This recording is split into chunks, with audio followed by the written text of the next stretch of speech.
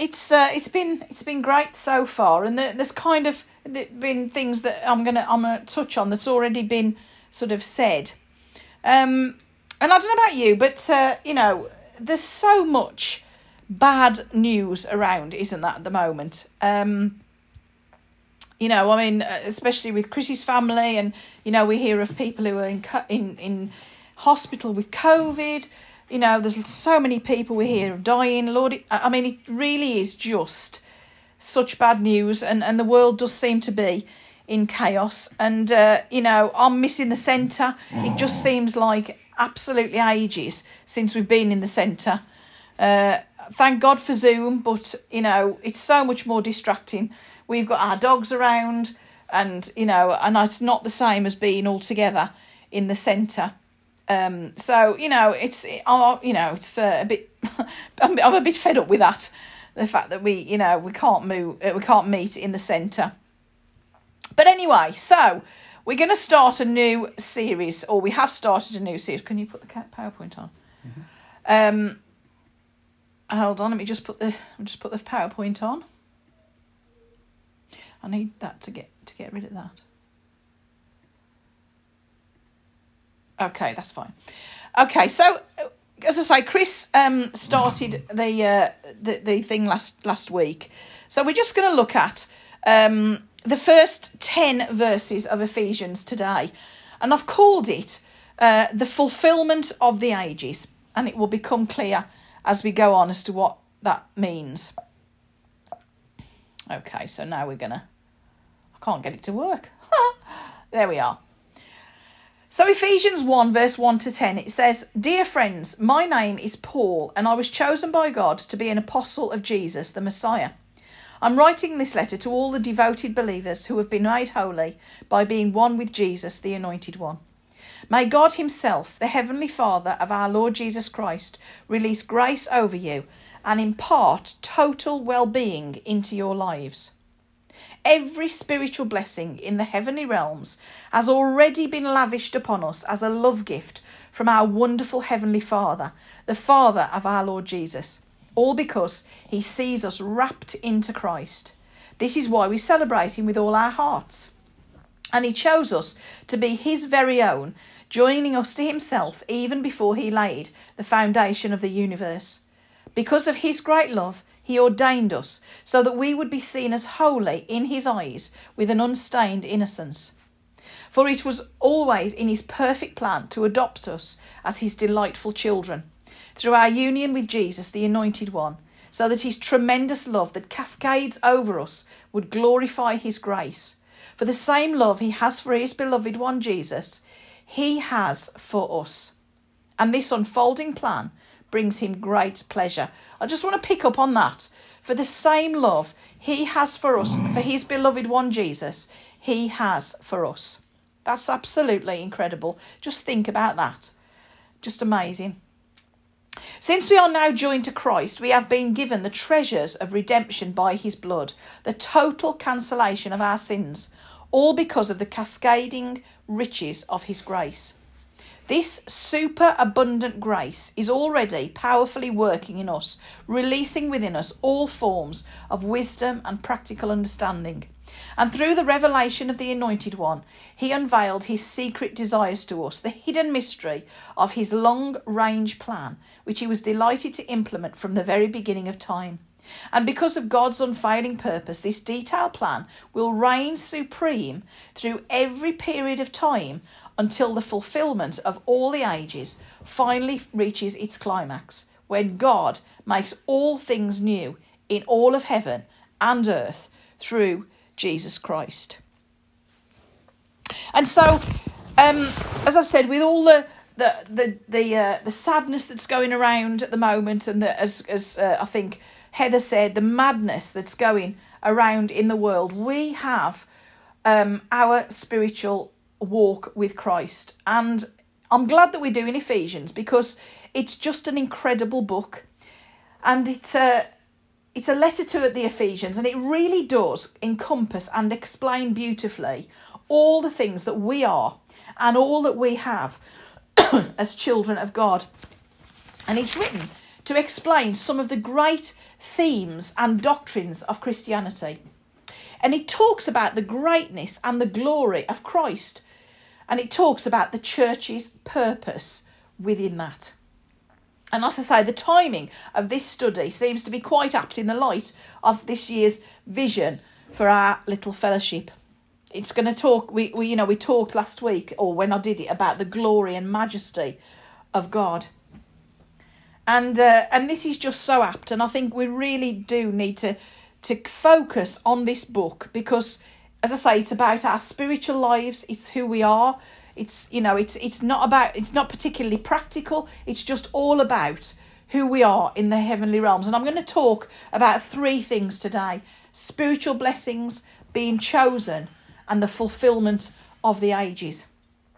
And last week, as I say, Chris gave us a great introduction to this letter. And today, we're going to start digging into the wonderful words and concepts that this letter holds for us as a company of devoted believers today. So what do we know? We know that Paul was a man who loved every one of the new believers as if they were his own children. And Philippians 1 verses 4 to 8 confirms this when he says, "My prayers for you are full of praise to God as I give him thanks for you with great joy. I am so grateful for our union and our enduring partnership that began the first time I presented to you the gospel.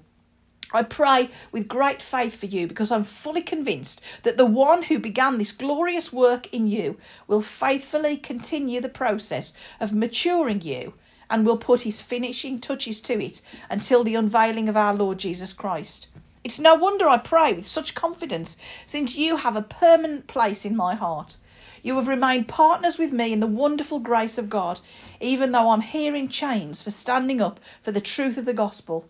Only God knows how much I dearly love you with the tender affection of Jesus, the Anointed One." And you can hear the joy in his voice as you read this passage, and you can hear it again in the first few verses of Ephesians. He's like the best dad in the world, cheering on his children. And I love to watch Long Lost Family. And last week there was a lady on there who had to give her daughter away when her daughter was only 4 weeks old. And 50 years went by before she met her again. And the excitement when she knew she would see her was incredible to watch.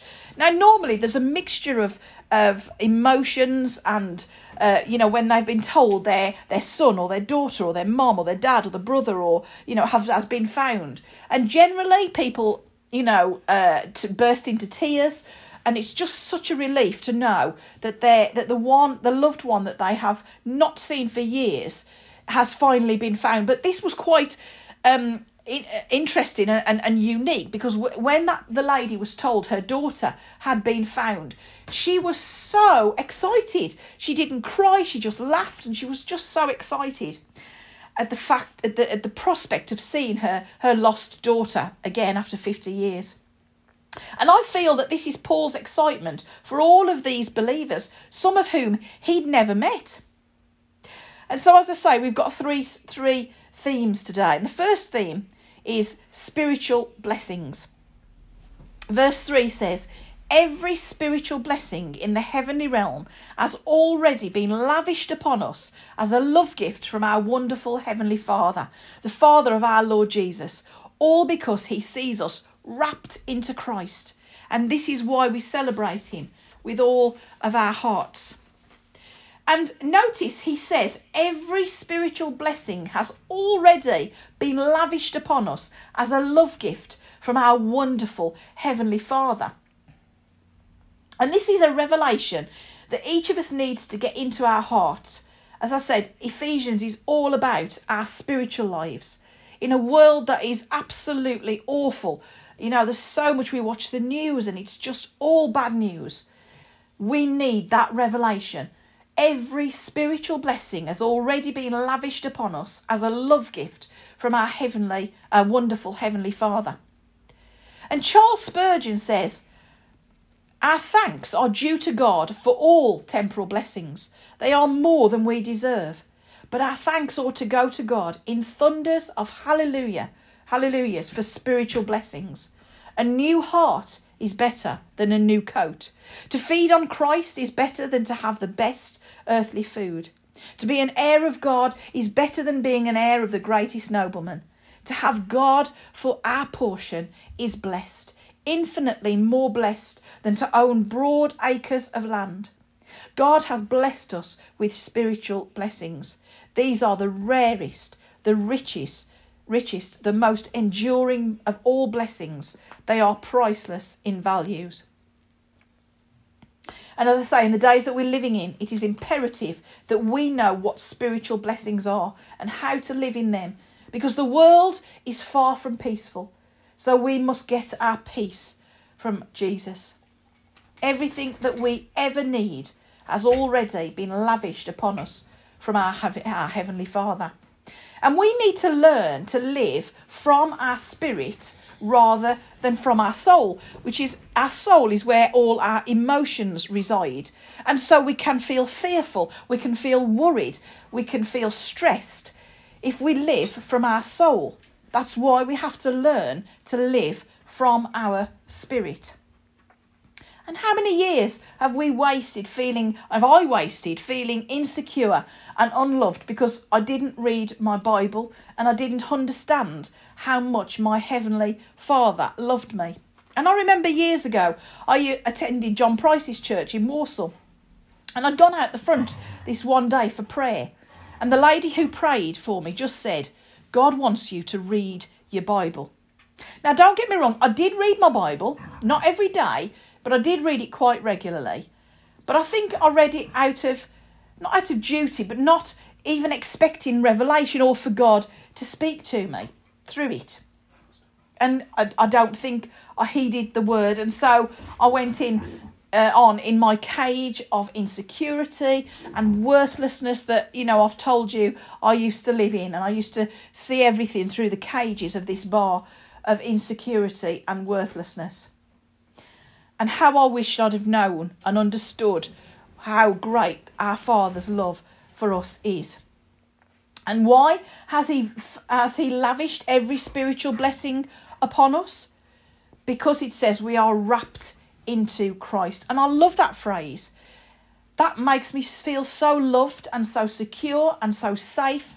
Like, when your mum and dad used to wrap you in a blanket, or, my dad used to wash me when I was a kid, and he used to wrap me in the towel and he used to hug me.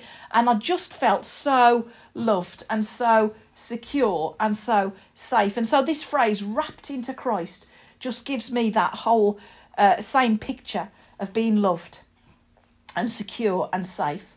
And just as when the family members on Long Lost Family meet after years and years apart and vow that they will never be apart again, so again Paul conveys the love of Christ in such a palpable way here in this passage. And it's what happens when a loved one turns to Christ, I'm sure of it. When a person is lost and then he turns to Christ, and I can just see Jesus just wrapping him in arms of love. And what a great party in heaven ensues because of that. What incredible blessings that we have because we are wrapped into Christ. And so the second theme that I've been brought, I'm going to bring out of this passage is chosen, being chosen by God. Verse 4 says, and he chose us to be his very own, joining us to himself even before he laid the foundation of the universe. And now there are many verses throughout the Bible that talk about this truth, that God chose us before the foundation of the world. And even Jesus himself in John 15 verse 16 says, you didn't choose me, I chose you. I appointed you to go and produce lasting fruit so that the Father will give you whatever you ask for using my name. And I'm sure in that verse alone there is a sermon, but I don't want to talk much more on that. Just to say, Jesus himself said, you didn't choose me, I chose you. And there is much debate about the doctrine of election, but we're not going to go into that right now. The doctrine of election is that those who freely come to God are those whom God has freely chosen. In other words, God knew from the foundation of the world who would choose him. And so he chose them because he knew that when it was their time on earth, they would freely choose him. He looked down the corridors of time to see who would choose him and who would reject him. And Jesus tells a parable in Matthew 22 about a king who threw a great feast for his son. And when the banquet was ready, he sent his servants out with invitations. But all who had been invited refused to come. So he sent his servants out again to say that everything was ready and implored them to come to the banquet. But again, they refused. So he sends his servants out to the highways and the byways to invite anyone who would come. And we'll pick it up in verse 5. But the guests he had invited ignored them and went their own way, one to his farm, another to his business. Others seized his messengers and insulted them and killed them. The king was furious, and he sent out his army to destroy the murderers and burn their town. And he said to his servants, "The wedding feast is ready, and the guests I invited aren't worthy of the honour. Now go to the street corners and invite everyone you see." So the servants brought in everyone they could find, good and bad alike, and the banquet hall was filled with guests. But when the king came in to meet the guests, he noticed a man who wasn't wearing the proper clothes for a wedding. "Friend," he asked, "how is it that you are here without wearing wedding clothes?" But the man had no reply. Then the king said to his aides, "Bind his hands and feet and throw him into the outer darkness, where there will be weeping and gnashing of teeth. For many are called, but few are chosen." So what is the difference between being called and being chosen? Well, the simple answer is they were all called, i.e. invited to the banquet, but the chosen ones were the ones who said yes. Now, I looked in the Blue Letter Bible, and if anybody hasn't got the Blue Letter Bible, I do advise that it's free on the App Store. Just go to the App Store and download it.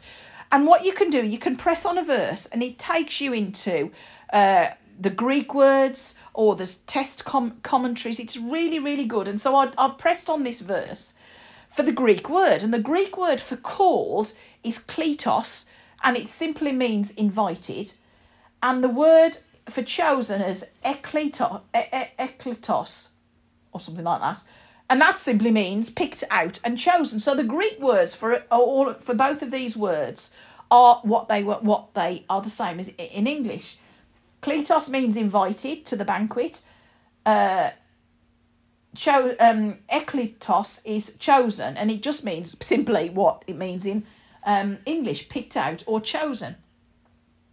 So they were all called, i.e. invited to the banquet, but the chosen ones were the ones who said yes. They dressed for the banquet and they ate of all that was provided for them. And notice the one who came to the banquet but was not dressed for it. He showed disrespect for the king by coming in dirty rags. And I think he represents those who hear the call of the gospel but never respond to that call. The wedding garment in this parable, represents the gift of salvation or the robe of righteousness. But the man who was thrown out did not put on his wedding garment. You see, there's an external call for everyone, but it's only those who have an internal call, that is acknowledging that Jesus as their Saviour, the saving work of the Holy Spirit in conjunction with the external call. When the call is made, they are the ones that respond. They are the ones that are chosen. We can even spend our life going to church and hearing it time and time again, but never really giving our lives to Jesus and being saved.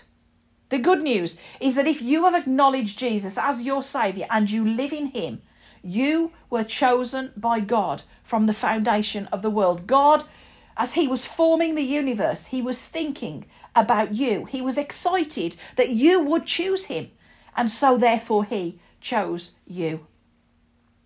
He loves you so much today.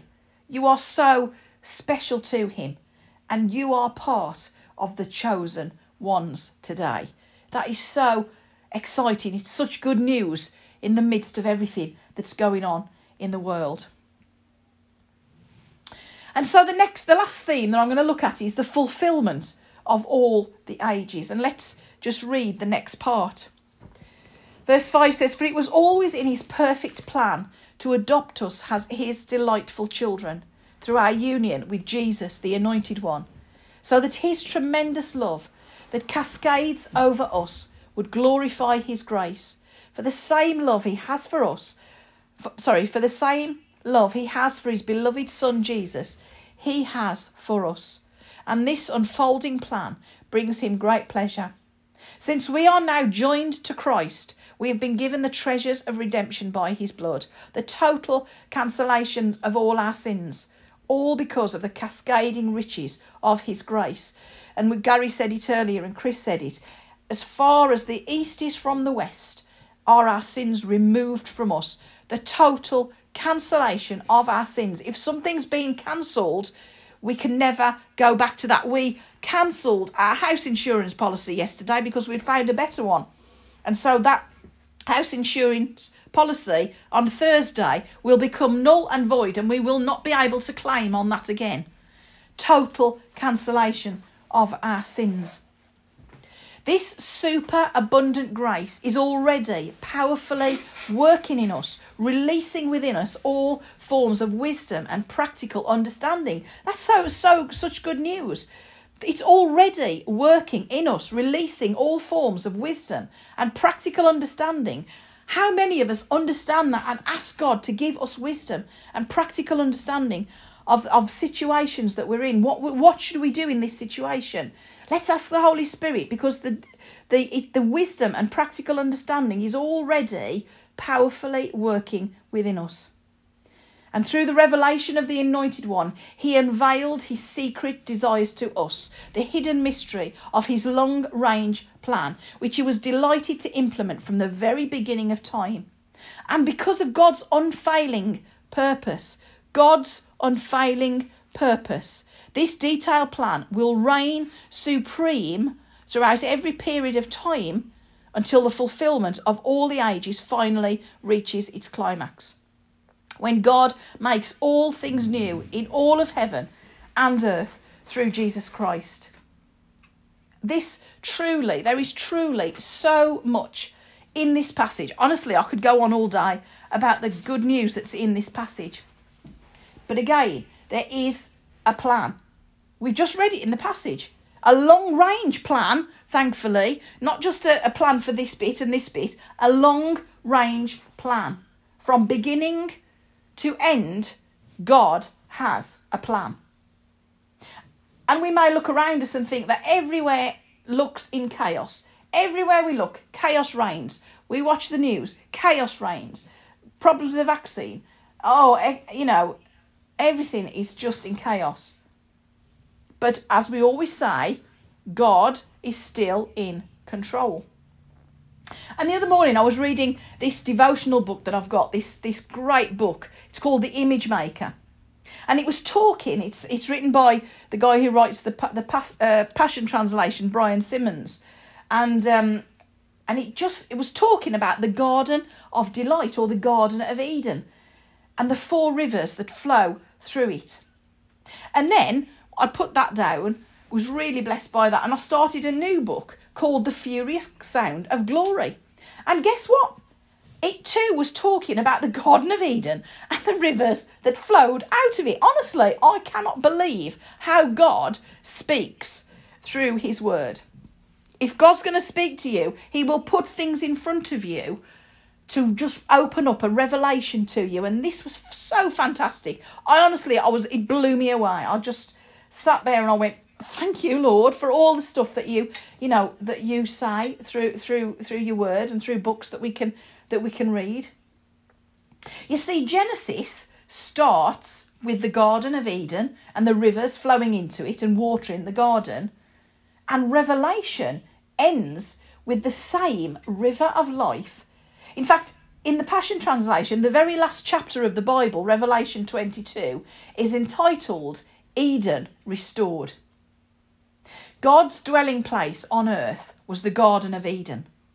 But one day, he will dwell with us in the New Jerusalem, the city of God. And the parallel between the two is absolutely exquisite. Let me show you some of those parallels. So this is a chart, and it was contrasting Eden in Genesis and Revelation. So Eden in Genesis, there's a river of life in Eden, and there's a river that flows from God's throne in Revelation, and it's the same river of life. There's gold in the land in Genesis, and the city of the God is paved with gold in the streets. The tree of life in Genesis is the same tree of life that is in Revelation. Oh, I get so excited about this.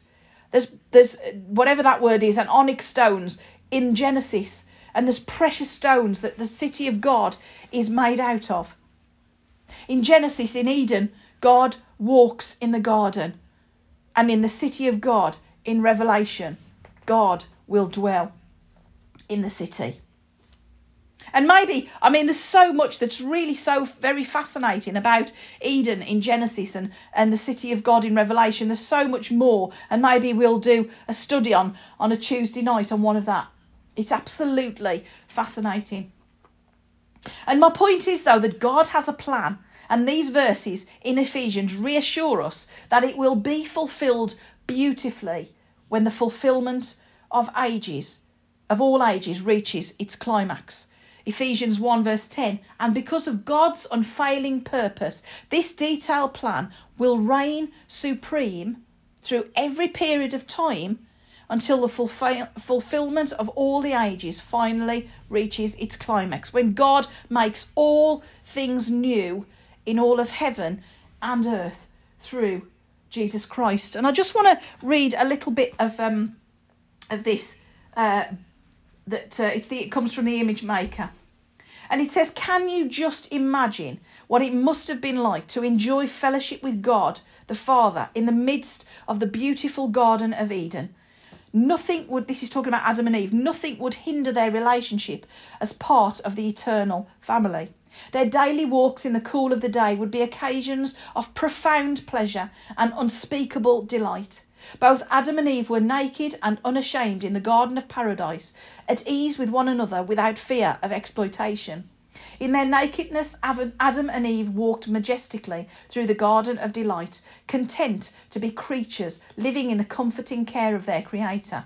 No pride, no shame, no fear.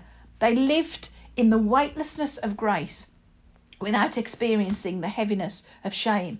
Accepted fully and accepting one another, they walked in delight and satisfaction with God and with each other.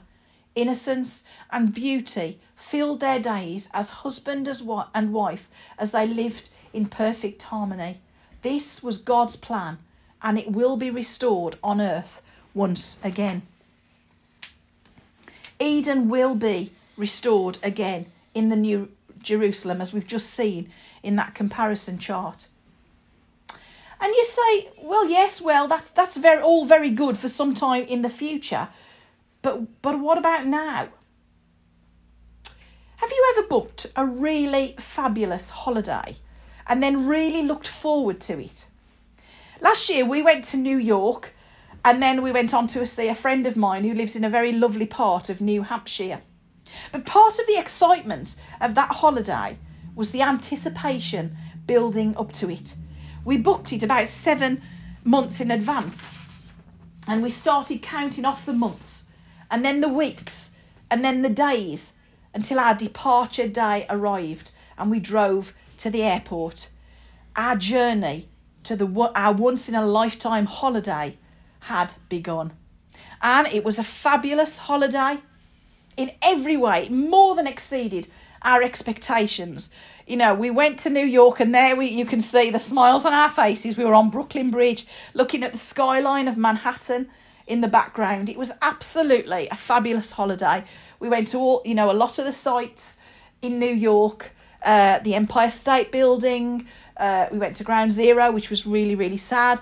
But the pinnacle of my most brilliant memory and I will never forget it, is the sunset cruise that we went on around Manhattan. And it was like when we started, it was a 2-hour cruise. We went past the Statue of Liberty and Ellis Island. We went past all the bridges in New York, and as the day turned to night and the lights came on, you looked back on the whole of the beautiful Manhattan skyline. And then it had been thundering, but then the lightning started. It wasn't raining, but every now and then over the Manhattan skyline, you'd have a flash of lightning, and it was absolutely awesome. I will never forget it as long as I live. Absolutely fantastic. And it's the same looking ahead to one day being in the city of God. Wow, what a day that will be. And this is just an image that obviously there's no photographs for what it will be like. And so I tried to find an image of the Garden of Eden with a tree of life. That's the tree of life, and the river flowing out from God's throne, and everybody hanging, sitting around it. We cannot imagine what that day would be like. I'll look back at our New York trip and our New Hampshire trip, and it was just fabulous. And, great memories. But wow, what it'll be when we look forward to one day being in the millennium, where there will be peace on earth for 1,000 years. And then after the millennium, when Jesus comes back and God makes a new heaven and a new earth, and this will be the new Jerusalem. Oh, wow, we've got so much to look forward to on that day. And even the very creation groans for that day. Romans 8 verse 18 to 22 says, I am convinced that any suffering we endure is less than nothing compared to the magnitude of glory that is about to be unveiled within us. So the glory starts now. The entire universe is standing on tiptoe, yearning to see the unveiling of God's glorious sons and daughters. That's you and I. For against its will, the universe itself has had to endure the empty futility resulting from the consequences of human sin. But now, with eager expectation, all creation longs for freedom from its slavery to decay, and to experience with us the wonderful freedom coming to God's children. To this day, we are aware of the universal agony and groaning of creation, as if it were in the contractions of labour for childbirth. You see, we are able to live in the present because we can see the end game. We can see our destination from afar, and it is beautiful. We have watched as a family all of the Marvel films where the superheroes, Iron Man, and I can't remember who else, but it was all ending, all going towards the end game where they would destroy Thanos, and it was absolutely brilliant. And this is that all of a sudden, one of these days, sin and decay will be destroyed, and we can see the end game, and therefore we are able to live in the present with glorious excitement because of who we are, because of what we know is coming for us. We can see our destination from where we are. We can see our destination coming in the distance, and it is beautiful. It will be beautiful. So be encouraged today. As I said at the beginning, Ephesians is a very spiritual book. It speaks to us of our spiritual lives in Christ. And we so need to have something else to look to in these dark days of bad news and everything, we hear of deaths and sickness. So it is incumbent upon us to find out who we are and know who we are through the Word. The Word has it all, and it's so encouraging. So be encouraged today that what we are going through now will come to an end. Especially if we are Christians, we can look forward to the end game, to the beautiful city of God. Hallelujah. I'm looking forward to everything that Ephesians has to say to us, to reveal to us about who we are, about what we've got to come. So be encouraged today. Amen.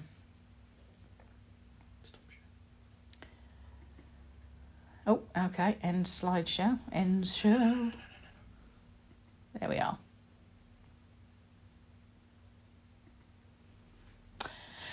Okay, so